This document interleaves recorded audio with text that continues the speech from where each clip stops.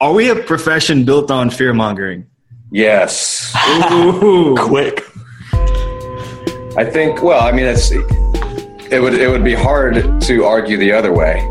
All we, everything, the word dysfunction, everything is kind of like correct or incorrect, good posture, bad posture, dysfunctional movement, and no clear definitions on what any of that means. Yeah.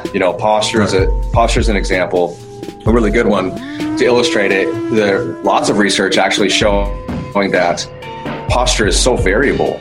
First of all, posture, the way it seems to be defined is just a position. Posture is just a position.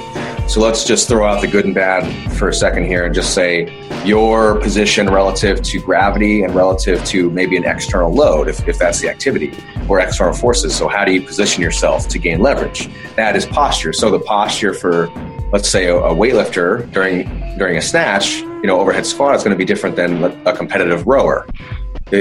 From a performance perspective, that doesn't make one worse or more problematic than the other. And then there's lots of research showing that there is no optimal posture. That we can look at so many people and just see so much variant that there's no way to define good and bad. And also it's very unreliable. So if you're looking at one person, let's say you've got a subject in front of you and you're looking, views from the front and back and looking at, shoulder height and hip height and all these things. And then you ask 10 different clinicians what they see, you're going to get like 5 different opinions at least. And so it's like it's not reliable, and we don't even have a definition, so for these things. And it's the same with like dysfunctional movement. Somebody squats with a knee, their knees wiggle a little bit. Maybe their knees track over the inside of the big toe and somebody else's knees track over the third toe. How can we say that one is better than the other? Yeah. I don't, and I don't know. I think that a lot of this stuff comes from over exaggerating certain research. So it's like, let's say, Stuart McGill's research with cadaverous spines. You take pig spines and you bend them back and forth enough times and then the disc blows. And so we can make a hypothesis that repeated flexion is a mechanism for disc herniation, but that doesn't mean that we now need to hip hinge every time we tie our shoes. It doesn't mean that spinal flexion is bad. It just means that, at certain dosages, it can be a mechanism.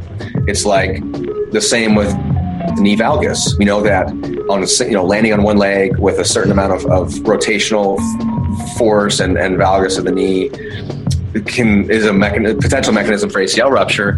It doesn't mean that we now need to shove our knees out past our pinky toes in order to be safe. Heels, in the squat, squatting or letting your knees track forward is dangerous to the knees because it puts more force on them. Forces are not necessarily bad. Forces are what we adapt to.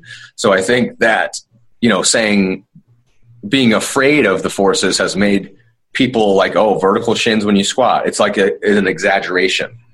So it seems like we can't find a middle ground on certain things. Yeah. And if there's some evidence to show that like this happened once and somebody got injured, then all of a sudden we need to go as far away from that as possible. Overcorrect.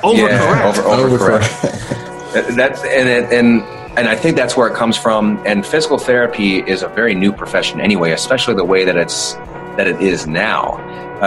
It was something that started in like the 40s or the World War times as for soldiers, as care for them. And then it turned into this profession all of a sudden. And now we have doctorates. And so it's been a rapid evolution. And to kind of catch up, because anything always starts with a bunch of gurus, who think their ideas are the best. And then it kind of like comes full circle and we realize, based on science and studies and research that we can kind of come full circle and stuff, but that's a slow process. And so we're so new to this whole deal. We're kind of in the middle of those two worlds.